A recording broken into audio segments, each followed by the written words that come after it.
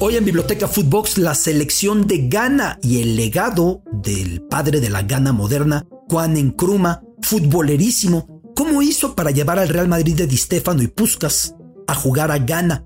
¿Qué rol tuvo el fútbol para acabar con la colonia? ¿Por qué su gran rivalidad con su vecino, Nigeria? ¿Por qué el apodo Black Stars? ¿Qué alusiones tiene? ¿Por qué los tres países del África subsahariana, Nigeria, Senegal, Ghana, que participan en este mundial, comparten colores en la bandera? De todo eso hablamos hoy en Biblioteca Footbox. Biblioteca Footbox, especial de Qatar, con Alberto Lati, un podcast de Footbox. Biblioteca Footbox, qué privilegio saludarles. Se acerca la Copa del Mundo, nos quedan ya muy pocas selecciones que abordar viernes a viernes, con una historia política, social, cultural, con una historia que abarque por completo a los equipos nacionales. Fue el compromiso que hicimos con ustedes en este podcast. Nos acercamos al Mundial y créanmelo, vamos mediditos para cada viernes de aquí a la inauguración terminar con las 32. La 32ª que presentaremos será la de México. Sé que mucha gente me hace el favor de escucharme desde Estados Unidos, desde Canadá, desde España, desde Uruguay, desde Ecuador, desde Costa Rica, porque recibo los mensajes y los valoro mucho. Hemos ido selección por selección. Nos faltan amigos ecuatorianos, amigos ticos. Sus respectivas selecciones están, por supuesto, en este camino. Pero este día, acaso en la biblioteca, ante los libros, ante acaso algún ejemplar de Soyinka, o de Achebe, o de Nadine Gordimer, o de Leclésio, que siendo francés es de los que mejor escribe sobre África, o de Conrad, que siendo europeo es de los que mejor escribió sobre África, o por supuesto de Coetzee, el Nobel sudafricano, dicho sea de paso, de mis escritores favoritos, pero eso es lo de menos. Ahí colocamos un retrato en la biblioteca de Kwame Nkrumah, el padre de la Ghana independiente, el patriarca de Ghana como tal, el hombre con el que dejó de llamarse Costa de Oro Británica, su nombre en tiempos coloniales, para pasar a ser Ghana, portando esa bandera con los colores panafricanos.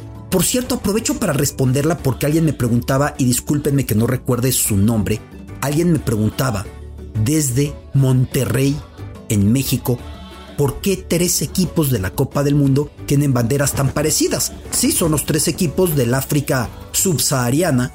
El caso de Camerún, el caso de Senegal y el caso de Ghana son los colores del panafricanismo etíope. Como Etiopía fue de esos rincones de África que logró mantenerse al margen de la colonia, aunque luego vino la intervención italiana en lo que era Abisinia y mucho más sufrimiento, como sea. Por eso los colores de Etiopía se convirtieron en esos colores panafricanos, colores que son verde, rojo y amarillo. El verde por la fertilidad de la flora africana, de esa tierra. El rojo por el sacrificio, por el dolor, por el sufrimiento al que fue expuesta África y sus pobladores por el hombre blanco. El amarillo por la esperanza. Por eso vemos esos colores, sobre todo muchos a partir del álbum de la Copa del Mundo, el álbum Panini, que van viendo las estampas y de repente les parece parecida, les parece similar la bandera de Camerún, Senegal y Ghana. Ese es el motivo. Pero la bandera ganesa lleva al centro, y regreso a Kwame Nkrumah, el padre de la Ghana moderna, una estrella. Esa estrella que además coincide con el apodo del equipo nacional. Porque si usted se desplaza por las selecciones de África, el común de los apodos tiene que ver con algún animal representativo del país, quitándolo de Sudáfrica de Bafana Bafana, que es muchachos en hablas de Sudáfrica, quitando acaso lo de alguna otra selección como los faraones para el conjunto egipcio. El común de los cuadros en África lleva el nombre de un animal, pero no así el caso de Ghana. Ghana se llama, Ghana es apodada, Ghana es referida como The Black Stars, las estrellas negras, tal como la estrella negra que aparece en su bandera, un apodo que directamente puso al equipo nacional Kwame Nkrumah, el padre de la Ghana moderna, futbolerísimo. Ahora le contaré historias para que entiendan lo relevante que era para este personaje el fútbol. ¿De dónde viene esa estrella negra? Un personaje medular en la historia de la emancipación de la población africana, de los descendientes de africanos. Me refiero a Marcus Garvey, nacido en Jamaica, después emigrado a Gran Bretaña y con gran actividad en los Estados Unidos. Marcus Garvey, que por cierto tuviera otra bandera panafricana, solo que en su caso era con los colores negro, rojo y verde, solamente cambiaba el amarillo por el negro. ¿Qué hizo Garvey? ¿Qué tiene que ver lo de Black Stars para la selección nacional de Ghana? Él fundó una empresa de barcos, de cruceros, que representarían el inicio del comercio de África con el resto del mundo. Fue fundada en 1919, cuando el Común de África estaba sometida todavía a la colonización. El nombre se contraponía a la línea Estrella Blanca o White Star Line, que tuviera una serie de cruceros, incluido por cierto el Titanic. Garvey tenía la intención de que esta línea fuera propiedad, pero también ahí trabajara gente descendiente de africanos o africanos mismos, negros, y pretendía hacer ese vínculo de África con lugares a los que habían sido enviados africanos y ya habían hecho su vida tantas generaciones después tras sus antepasados esclavos. América del Norte, el Caribe, América del Sur, en particular Brasil. Naturalmente, ir a cada rincón donde hubiera africanos. Esa fue la misión de Garvey, de Marcus Garvey. De él viene lo de Black Stars. Y entonces Kwame Nkrumah coloca este apodo a la selección nacional. Kwame Nkrumah, visto por muchos este padre de la Ghana moderna, de la Ghana independiente, que desde que peleaba por la independencia de la entonces llamada Gold Coast o Costa de Oro británica, desde que tenía esta lucha contra el fin de la colonización europea y la presencia británica, en su cabeza tenía en un lugar primordial el fútbol. Le encantaba el fútbol, pero además entendía el poder especial que tenía el fútbol. Hablamos del primer presidente de la Ghana independiente. Era visto como un patriarca. Kwame Nkrumah bautizó a su selección, como les decía, Estrellas Negras. Él mismo fundó un equipo en su país, al que colocó un nombre que a ojos de la Guerra Civil Española suena como una contradicción total, como el oxímoron. El equipo se llamaba Real Republicans. Real porque admiraba tremendamente al Real Madrid. Republicans por el régimen que había instaurado en Ghana. Sí, pues parece muy paradójico para términos españoles que vaya junto lo real con lo republicano, pero en su momento el Real Madrid fue republicano y luego se quedó el apelativo real en 1920. Es tema distinto, pero así se llamó el equipo que él fundó en Ghana, el club Real Republicans. En 1962, Kwame Nkrumah pregunta a su principal consejero: ¿qué puedo hacer para dar felicidad al pueblo de Ghana? Y recibe una respuesta que se convierte en obstinación, porque su consejero, tan futbolero como él, le dice: trae al Real Madrid a jugar a Accra, la capital ghanesa. Así que Kwame Nkrumah empieza gestiones con Santiago Bernabéu. El Real Madrid venía de ganar sus 5 Copas de Campeones de Europa consecutivas, las 5 primeras, y finalmente sus gestiones, y vaya usted a saber con qué esfuerzos económicos, porque de a gratis nadie hacía nada y nadie hace nada, el Real Madrid accede a ir jugar con todo y Alfredo Di Stéfano y Ferenc Puskás hasta Accra, la capital ghanesa, en la cabeza del mandatario Kwame Nkrumah, en la cabeza del presidente de la que fue, por cierto, la primera nación del África subsahariana que terminó con la colonia. En su cabeza, el fútbol era el principal camino para la unión de todo África, su movimiento panafricanista, hacia la unión de todas las personas ahí. Por eso la primera Copa África de Naciones fue precisamente con Kwame Nkrumah como promotor. En 1963, incluso él entregando la copa al campeón, que el campeón fue su selección, el equipo al que él había denominado las Estrellas Negras, las Black Stars, apodo que se mantiene. Para 1966 pasó mucho con los grandes libertadores, con los grandes próceres, con los que prometieron que no harían algunas cosas. Se convirtió en su opuesto, y Kwame Nkrumah ya era el totalitario jefe de Estado de Ghana, que no admitía ninguna discusión, que ante toda crítica atacaba y que se había autoproclamado presidente vitalicio. En el 66 fue derrocado. Entonces vino un periodo de golpes de Estado y regímenes militares y el fútbol ganés se desplomó. Justo en ese momento, cuando él caía, sucedió un acto muy relevante en la historia de los mundiales. El único boicot masivo a un mundial. Pasó que para la Copa del Mundo de Inglaterra 66 ya había muchísimas más selecciones de las que habían existido para el 58, antes de que se descolonizara todo África. Y la FIFA dijo: un solo boleto de 16 que compiten en el mundial, acuñan 16, a compartirse entre Australia, Asia y África. 100 países por un boleto. La Confederación Africana, todavía con ese carácter de Kwame Nkrumah que decía: para eso fundé la Copa África, para unir al continente, no permitiremos que nos vean para abajo y nos sigan ninguneando. La Confederación Africana lanza un memorándum y dice: limitamos nuestra exigencia en el nombre del juego limpio y de la equidad a que una plaza mundialista sea otorgada a África. La FIFA iba a rectificar concediendo una a África, dada la cantidad de estados que ya había en África, y otra a Asia y Australia. Sin embargo, su secretario general convence al presidente Stanley Rose, británico, de que no era buena idea ceder, y no accede. El único boicot continental que la Copa del Mundo sufriría. Inglaterra 66 no tuvo selecciones africanas, pero para ese proceso pasó algo curiosísimo, porque de 100 que iban a participar, ¿cuántas selecciones cree usted que terminaron compitiendo? Solo 4, solamente 4, pero espérese, eran Corea del Norte, Australia, la Sudáfrica blanca y Corea del Sur. Poco antes de la eliminatoria, la Sudáfrica, que había convencido a la FIFA de acudir con puros blancos y la promesa de que para el 70 iría con negros, 74 blancos, segregando su selección como estaba segregada su sociedad, su país, la Sudáfrica es echada de la eliminatoria por la presión de la ONU a la FIFA. Así que quedaban 3, Corea del Norte, Australia y Corea del Sur. Corea del Sur terminaría por desistir cuando se determina que el premundial se dispute en Camboya, territorio de izquierdas, todavía no con Pol Pot, todavía no con el Khmer Rouge y con el terrible genocidio, pero ya afiliado al campo de izquierdas. Por supuesto, a Corea del Norte, y Corea del Sur desiste. Así que solamente van Corea del Norte y Australia, y Corea del Norte se clasifica al mundial luego de 2 partidos. 2 partidos de lo que parecía que iba a suponer una eliminatoria de 100.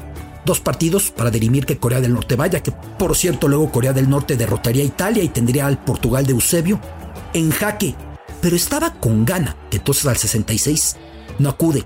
Para el 70 es eliminada por su acérrimo rival, por Nigeria. ¿Por qué tanta rivalidad con Nigeria? Si gusta, por ella tenemos un podcast cuando dirimieron su lugar en el Mundial de Qatar, que finalmente conquistó Ghana. Expliqué esta rivalidad, pero sobre todo porque son 2 estados angloparlantes que fueron colonia británica, rodeados de puros francoparlantes. Por eso estuvieron tan pegados. Compartieron moneda, compartieron autoridades, compartieron dinámicas, compartieron muchos torneos de fútbol, hasta que llegó la independencia primero para Ghana. Nigeria infartada y traumada. ¿Cómo puede ser que mi vecino, que es mucho más pequeño y menos rico que yo, se independizara antes? Pues así sucedió. Al paso del tiempo, se defraudó el panafricanismo de Kwame Nkrumah, y los nigerianos en los años 70 fueron echados de Ghana con persecución xenofóbica. Para los 80, Nigeria se descubrió como potencia petrolera y de energéticos, y ahora llegaron ganeses a trabajar y fueron expulsados los ganeses por los africanos. Una rivalidad tremenda la que tienen estos 2 países tan dispares, porque Ghana mide el 15% que lo de Nigeria. Ghana tiene 31 millones de habitantes contra 200 millones de habitantes de Nigeria, y es una gran rivalidad deportiva. Así que para el Mundial del 70, Nigeria echa fuera a Ghana. ¿Sabías que con Prime Video puedes ver los canales de Fox Sports incluidos sin costo adicional? ¡Yeah! No te pierdas la semifinal entre Monterrey y Pachuca. Prime Video, más allá. Ghana no se presentaría luego a eliminatorias en el 82 y en el 86, asolada por eternos golpes de estado, por eternos problemas. Y para el Mundial 2006, Ghana, la vieja Costa Dorada o Costa de Oro británica, se mete a Alemania, al igual que la otra gran costa, esta que fue colonia francesa, Costa de Marfil. Las 2 iban teniendo el nombre de lo que pretendía el hombre blanco encontrar ahí, la Costa de Marfil, la Costa de Oro. Penosamente, vergonzosamente, Ghana se metería a 3 mundiales consecutivos, 2006, 2010, 2014. No iría a Rusia, pero reanudaría esta racha, 4 mundiales de 5, al meterse a Qatar. Un país en el que el fútbol representa el regreso a grandes orgullos. Sin embargo, un país que también tuvo la peor de las divisiones, porque en los años 90 la selección ganesa dispuso de 2 de los mayores cracks en la liga francesa, Tony Yeboah, un gran delantero, y Abedi Pelé, predestinado. Desde que nació le pusieron Pelé por Edson Arantes do Nascimento y jugaba maravillosamente. Sin embargo, el colmo de lo que Kwame Nkrumah soñaba con la unión de toda África, la unión ni siquiera fue posible para su propio país, para Ghana, porque ahí hubo un choque por la procedencia étnica de los futbolistas. Tony Yeboah representaba al grupo étnico Ashanti, Abedi Pelé representaba al grupo étnico Dagaba, y los Ashanti y los Dagaba tenían severos problemas nacionales. Así que en la cancha cada quien tenía su grupo, no compartían el balón, no compartían nada, lejos de acercarse para, a través de su ejemplo, amalgamar a Ghana, hicieron lo contrario, cada quien remó para su lado, y no fue esa Ghana, aunque tenía de los mejores planteles de los 90, tenía mejor plantel Ghana en los 90 que el Camerún que sorprendió al mundo en Italia. Así se los digo, con Abedi Pelé y con Tony Yeboah. Sin embargo, no fue posible. Por ahí también estaba Sami Kufur, que luego fue defensor con el Bayern Múnich, campeón de la Champions League, un gran futbolista. Justo cuando la democracia vuelve a Ghana en 2001, superadas 2 décadas del gobierno del militar, del teniente Jerry Rawlings, justo a partir de ese momento, Ghana coincide y se clasifica a un mundial. Es muy curioso cuando encontramos esas curvas de relación entre lo que pasó políticamente y lo que pasó futbolísticamente. Y entonces Ghana accede al Mundial de Alemania 2006 y nadie duda cuando someten a votación si se le cambia el nombre al equipo nacional, viendo que cada equipo africano carga con un apodo diferente. En ese momento dicen, nos quedamos como Black Stars. ¿A qué me refiero con los nombres? Pues para que lo tengan claro. Camerún, los Leones Indomables; Guinea-Bissau son los Wild Dogs o Perros Salvajes; Argelia son los Zorros; Túnez, las Águilas de Cartago; los Leones de Senegal, los Leones de Teranga; Costa de Marfil, los Elefantes; Congo, los Leopardos. En el caso de Ghana, deciden quedarse con lo de Black Stars, recordando aquella embarcación y aquellos sueños de Kwame Nkrumah, antes de que Nkrumah se convirtiera en lo opuesto de lo que había prometido ser: presidente vitalicio autoproclamado, totalitario, autoritario, persiguiendo a todo lo que se le opusiera. En el Mundial 2010, en Sudáfrica, Ghana, con Asamoah Gyan, acariciaría las semifinales, uno de los mejores partidos en la historia mundialista, frente a Uruguay. Al cierre del tiempo extra, el remate, la mano de Luis Suárez, el penalti que Asamoah Gyan no logra meter, y se van a la serie de penales en la que el Panenka del Loco Abreu pone a Uruguay en la semifinal y Ghana queda fuera. Mundial disputado precisamente en la Sudáfrica, con la que Ghana de alguna manera comparte idioma. La melodía Nkosi Sikelele África es una melodía de idioma Xhosa, o para pronunciarlo bien, Xhosa. Sí, lo escuchó bien, Xhosa. Es el idioma nativo de Nelson Mandela. Es una canción que dice Dios bendiga a África, derivada de un himno religioso de gospel del siglo XIX y que luego fue adaptada a fines políticos con el Dios bendiga a África. Hoy por hoy aparece ese himno al menos en el de 5 naciones africanas, 6 naciones africanas. En el caso de Ghana se adaptó a Dios bendiga Ghana y es el himno nacional muy parecido al de Sudáfrica. En esa misma Sudáfrica con la que comparte de alguna forma parte de ese himno, Ghana hizo historia, pero no alcanzó a meterse a la semifinal. La Ghana que reivindica a Kwame Nkrumah en cada momento. El panafricanismo, con esa bandera y los colores panafricanos, con esa estrella negra en la bandera, recordando aquella línea fundada por Marcus Garvey, buscando unir a África y sacarla del rezago, unirla con el mundo, con ese apodo de las Black Stars. La selección ganesa en la Copa del Mundo de Qatar, que para ellos vale doble, no solo están en el Mundial, su cuarto en los últimos 5. sino que Ghana se metió a esta Copa del Mundo habiendo derrotado a su vecino y acérrimo rival, al gigante con el que comparte frontera, Nigeria. Biblioteca Footbox.